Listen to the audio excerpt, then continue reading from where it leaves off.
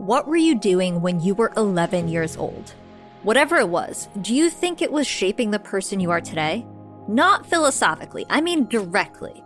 Was the 11-year-old you learning skills you'd need to be successful in the job you're doing now? Very few people would answer yes to that question. Russell Aldridge is one of them. Russell had been a tinkerer and a builder his whole life, and eventually that passion led him, like many entrepreneurs, to take a leap of faith. I said, I'm thinking about quitting my job and starting a company in the garage. What do you think? And she said, well, what's the worst that could happen? Well, we could lose everything and have to move back to Utah. And she said, well, we don't have anything and I'd love to move back to Utah, so go ahead. There's no doubt that the company Russell was starting was a gamble. He called it SISU Cinema Robotics and wanted to build robots that could do, well, pretty much anything. He'd had some practical experience, and yes, as an 11-year-old, Russell was learning the skills he'd apply to this company. But now Russell was a father and a husband. He'd already uprooted his family once to walk into the unknown, and now he was asking them to trust him again. What led Russell here? And how has SISU evolved from that roll of the dice idea into a company that is revolutionizing the film and television industry? Welcome back to the journey. Let's dive in.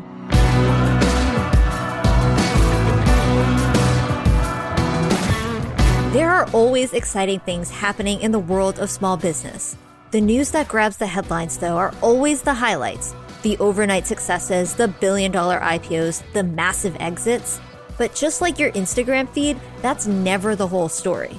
Let's look deeper than the headlines and press photos. Underneath all of that is the real work of building something valuable and lasting. Don't get me wrong, I love crazy success stories and can be drawn in by those big flashy tales just as much as the next person. But we all know that what's more important than the destination is how you get there. It's the struggles you have to overcome and the insights you learn along the way that make you who you are. So those are the stories we're telling. It's raw, it's honest, and maybe it's exactly what you need to hear. I'm Hillary Georgie, and this is The Journey.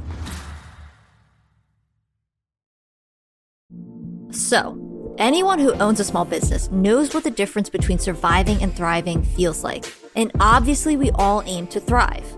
That's why we're excited about our latest partnership with UPS. Our listeners know that whether you're moving your business online or getting into new markets or just trying to make things run faster and more efficiently, small businesses are up against a unique set of challenges.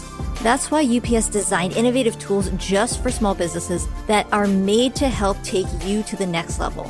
Learn more about how UPS can get your small business moving forward at ups.com/pivot.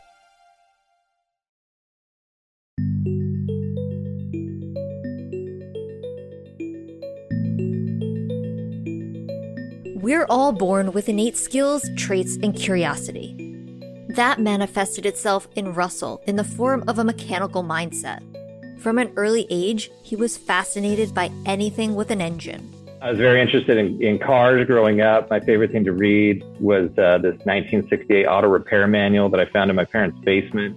Let that sink in for a minute. While most kids were out playing with friends or reading something like The Lion, the Witch, and the Wardrobe, Russell was hanging out in the basement reading a car repair manual. Most adults, let alone preteens, would think of that as some form of punishment, but Russell was enthralled. His parents noticed this early passion and encouraged it. Russell's dad in particular nurtured that mechanical mindset he saw in his son. In fact, instead of telling Russell that he needed to wait until he was 16 to get a car, Dad leaned into Russell's budding passion for mechanics and bought 11-year-old Russell a broken-down pickup truck. His dad, being a Chevy guy, figured it'd be the perfect gift. He said, I'm going to get you a Ford so that we can work on it together all the time. So it won't work. So fixing that up while growing up, that was kind of what growing up was for me. To Russell, a broken-down car wasn't a stressful problem, but rather a creative opportunity. Each intricate system and tiny part was something new to explore. And as Russell got older, it became clear that a key part of his success stemmed from seeing those kinds of challenges, staying calm, and treating them as an adventure, rather than being put down when tough challenges blocked his path. Necessity has always been the mother of invention, and in Russell's case, this idiom has played out time and again. As a young man, Russell knew he needed to put himself through college, and while he lacked the good grades and scholarships, he did have drive and passion to make the most out of his life. He took up any work he could find to pay for his education, including tapping into some of the experience he gained in his earlier years tinkering with cars and welding. One time I went to the construction yard and there were these 3 semi-trucks and my boss, and none of them worked. They were all overgrown with weeds and filled with bugs. And he said, I want you to make one working truck out of these 3 semi-trucks. And that was my job for the summer, was to put together a working semi-truck. We got it all figured out and working out in the field with a wrench, and it was a lot of fun. And so when I went to apply for jobs after that, this list of real world experience that I had working on things was what really helped to get me a job after school. Once he graduated from Brigham Young University, the real world came calling. But Russell didn't take the expected route. No, he was more apt to do things differently. That's how he wound up at National Instruments, a multinational company based in Austin that produces automated test equipment and virtual instrumentation software. I saw them at the career fair. They said, do you know what we do? I said, I think you guys use LabVIEW quite a bit, which was their software. And they said, yeah, we make LabVIEW. And I said, yeah, well, good for you guys. I love that software. So it didn't start out really good. Actually, when they called me for an interview, it was a bad day. I didn't feel like going, but just really felt like I needed to. So I called back and had the interview. And my wife and I, we didn't know a soul in Austin. We felt like that's where we needed to be. And so we put our 3-month-old baby in the U-Haul between us and drove down to Austin for an adventure. At National Instruments, Russell got to work designing products. And it was doing that job that he first met his future SISU co-founder, Mark Christensen, who worked in product support. He and Mark got to talking, and they found that more often than not, customers would call up with one very particular problem. So people would call in and say, hey, I love these robotics products you guys have. Who can help me integrate these? Who can help me make these work for my business? And we'd say, you know what? There really isn't anybody who specializes in this right now. And so that's kind of the niche that we left to fill. We wanted to help other companies be successful in the world of robotics using equipment from National Instruments. Clearly, there was a need, and Russell and Mark thought they were the guys who could bring a solution to the market. But before Russell took that step, he had to have a conversation with his wife. I said, I'm thinking about quitting my job and starting a company in the garage. What do you think? And she said, well, what's the worst that could happen? Well, we could lose everything and have to move back to Utah. And she said, well, we don't have anything, and I'd love to move back to Utah. So go ahead. And with that, they were off to the races. And by races, I mean hot and sweaty Austin, Texas garages, where every day at 4 o'clock, the mosquitoes would add an extra element of pain to their workdays. Mark's garage was our office. That's where we design everything. And then my garage was where we would build everything. What was neat about it was that the startup costs were pretty low. We each bought a laptop. We bought some hand tools to be able to assemble machines. And really, for a few $1,000s, we got started. I remember, I think we had $10,000 in the bank and we thought we were rich and we could live forever and we'd be okay. And that went very fast, but it all worked out. This isn't to say that those sweaty, mosquito-laden summer days that turned into long working nights were a dream come true. They had moments of doubt and times when the work they had spent days or weeks on would crash and smash and break. But Russell still had that I can fix anything mindset. And it was that perspective that allowed the duo to persevere. You have to be confident that you can succeed at something, but also pliable enough to change direction when things aren't quite going right. One such moment came when Russell and Mark finally got the green light on a big project they had been pitching to Intel for 9 months. It had been a while since they had heard anything from Intel, and the business bank account was creeping towards zero. So they had been desperately adding small jobs to their workload in order to make ends meet. They had enough work to keep them going for a bit, and that was when Intel came knocking at the door. Intel liked the robots that Russell and Mark had pitched, and the company wanted the pair to create a robot musician. If you're familiar with Animusic, they make a bunch of animated music videos. They had this one video going around the internet for a long time, years ago, with these balls that would shoot out of these pipes and hit instruments and make sounds. And everybody said there was this big debate. This is real. No, it's not real. It's CGI. And so we saw that and we thought, what if we built this for real? What if we actually built it? So that was the idea. It was a crazy idea. And Intel came back and said, yes, we want you to build that. And oh yeah, Intel only gave them a few months to make it happen. To make matters even more complicated, Mark's wife was about to have a baby. By the time the deadline rolled around to bring the robot to Intel, the duo was scrambling. I packed everything in the truck. It wasn't even working when we packed it up, but we had to go to the show because it had a deadline. Mark went to the hospital to see his wife as she had her baby, and then he flew out. We were bad husbands. He flew out to meet me in San Francisco. We pulled it out of the crate, did some tweaks. Magically, it started working. Russell's problem-solving ability proved successful once again. But it wasn't magic that propelled the pair forward with Intel. And it wasn't magic that helped SISU take its next step as a company. Through hard work, 80-hour weeks, and grinding through setbacks, Russell and Mark had proven that the robots they made worked. And now it was time to start scaling. And as it turns out, it wasn't going to get any easier, and there was no movie magic that would allow them to fast forward straight to success. More after the break. Today's podcast is sponsored by UPS. Look, if there's one thing that all small business owners know, it's that keeping customers waiting just doesn't work. So, UPS has unveiled their fastest ground shipping ever, getting you to customers in cities across the US up to a day faster. And now, Mission Podcast listeners can save on UPS's fastest ground shipping ever with the code SOAR, S-O-A-R. Small businesses around the country trust UPS to get their orders out the door and delivered every day. Your customers don't have time to wait, and you don't have time to waste. So head to ups.com/pivot and use the code SOAR, S-O-A-R, to start shipping and saving with UPS's fastest ground ever today.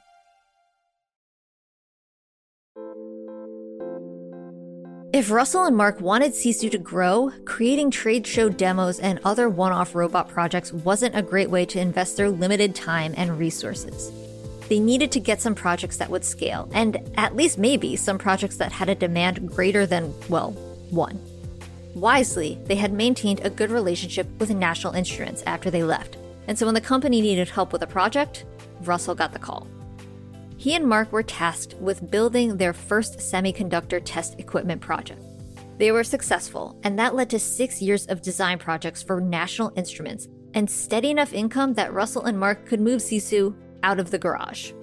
The work was good, but Russell and Mark wanted more.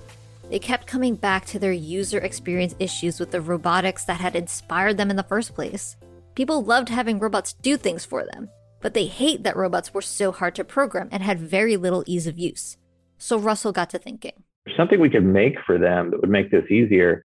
And we thought, you know what, if we put a game controller in one hand and an iPad in the other hand, and we make this as easy to use as playing a video game, then we'll have something. This was their path forward, the easy-to-use plug-and-play robot that could work for just about anyone. They tinkered away at the idea until finally they thought they had something that could work. We created this product. We brought a cinematographer in to make a commercial for us.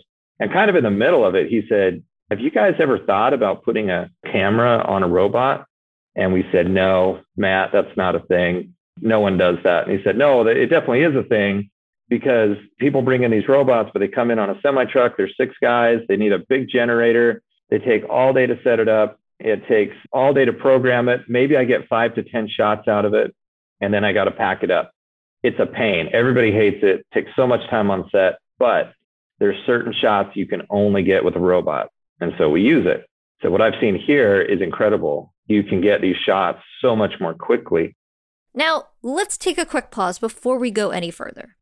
For all the non-cinematographers out there, you may be asking, why exactly is it better or easier to use a robot to film things? It seems at first glance that a human eye and touch is needed in such a creative endeavor as filming something for a commercial or a movie. But for certain shots, that's just not the case. The great thing about a robot is that they can move very precise and very fast, and they do it the same way every single time.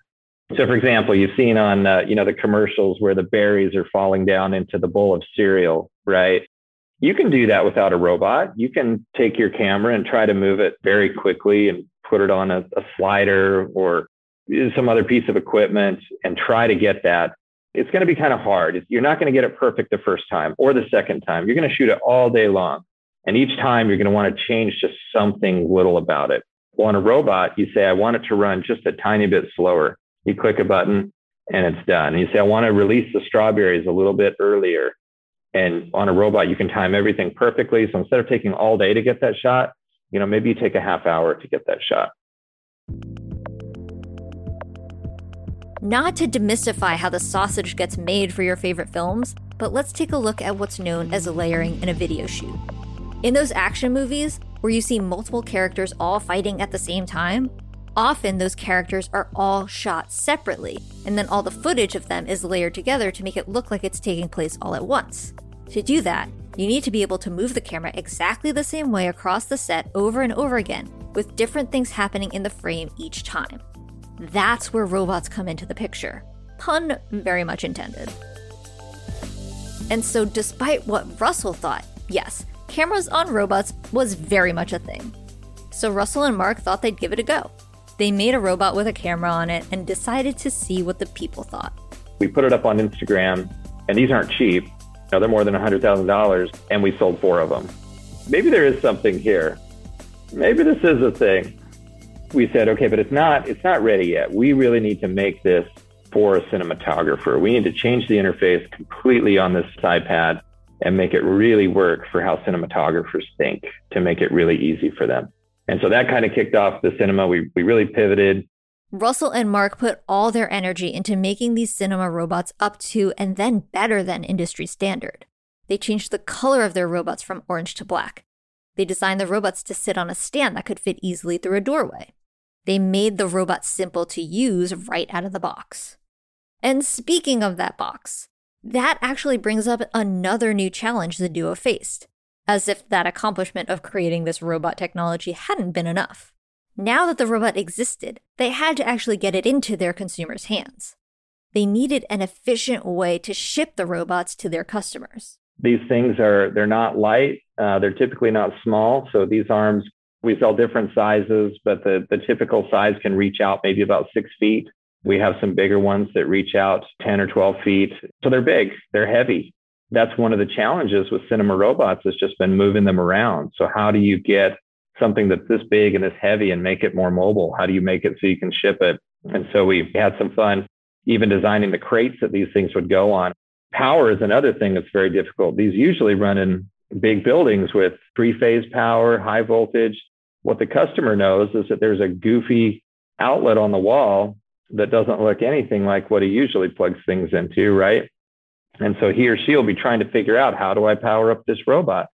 So we created this thing called the Smart Transformer. Basically, they get a little suitcase, they open it up, there's all these connectors in it. They just look at what the outlet looks like on the wall. They pick the plug out that matches that and stick it in. And the box figures everything else out. It figures out what kind of power is in the wall. It turns it into robot power and makes it very easy. So that's exciting for customers that are taking their robot from place to place and wondering, I'm going to do a shoot inside this house. How do I power this big industrial robot? And say, well, is there a dryer in that house? Yeah, there's a dryer. Well, unplug it and plug this in instead, and you're good to go. These innovations took years of adjusting and testing out new versions and prototypes. But if we learned anything about Russell by now, it's that he won't stop until a problem, no matter how complex, is solved. And the result of that mindset has been incredible. Tell me about the impact that this has had for your customers, for your clients. Like, how have you heard back from them, like, this is changing the game? We've got a great customer in Ohio, and we sold them one of our first robots, and we called them up a few weeks later. We said, how's this going? Are you able to get these cool shots that you could never get before? And this guy's name's Paul. He says, yes, we can get those shots. We love it for that.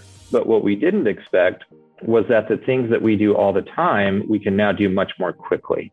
I said, well, tell me what you mean. He said, well, we used to use our sliders and our tripods and all this equipment. So now we leave our camera on the robot 90% of the time, and it replaces this equipment. And he said, there's a job we do every month. It takes 3 or 4 days. Now we get it done in an afternoon. And they're not a big company. They're a small company, great group of folks, very talented, but this lets them get a lot more work in a lot more quickly.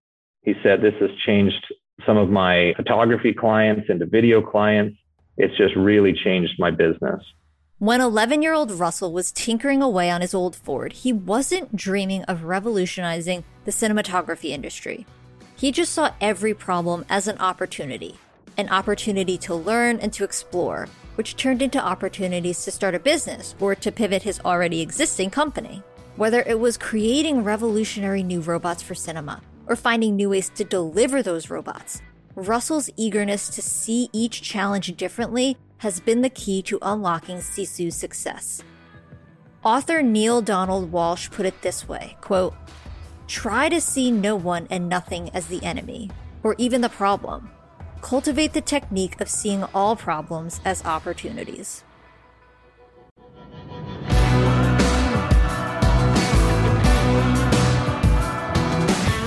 The Journey is created by Mission.org and sponsored by UPS. To learn more about the show or Mission, visit Mission.org. And to learn more about how UPS can help your business, visit ups.com/pivot.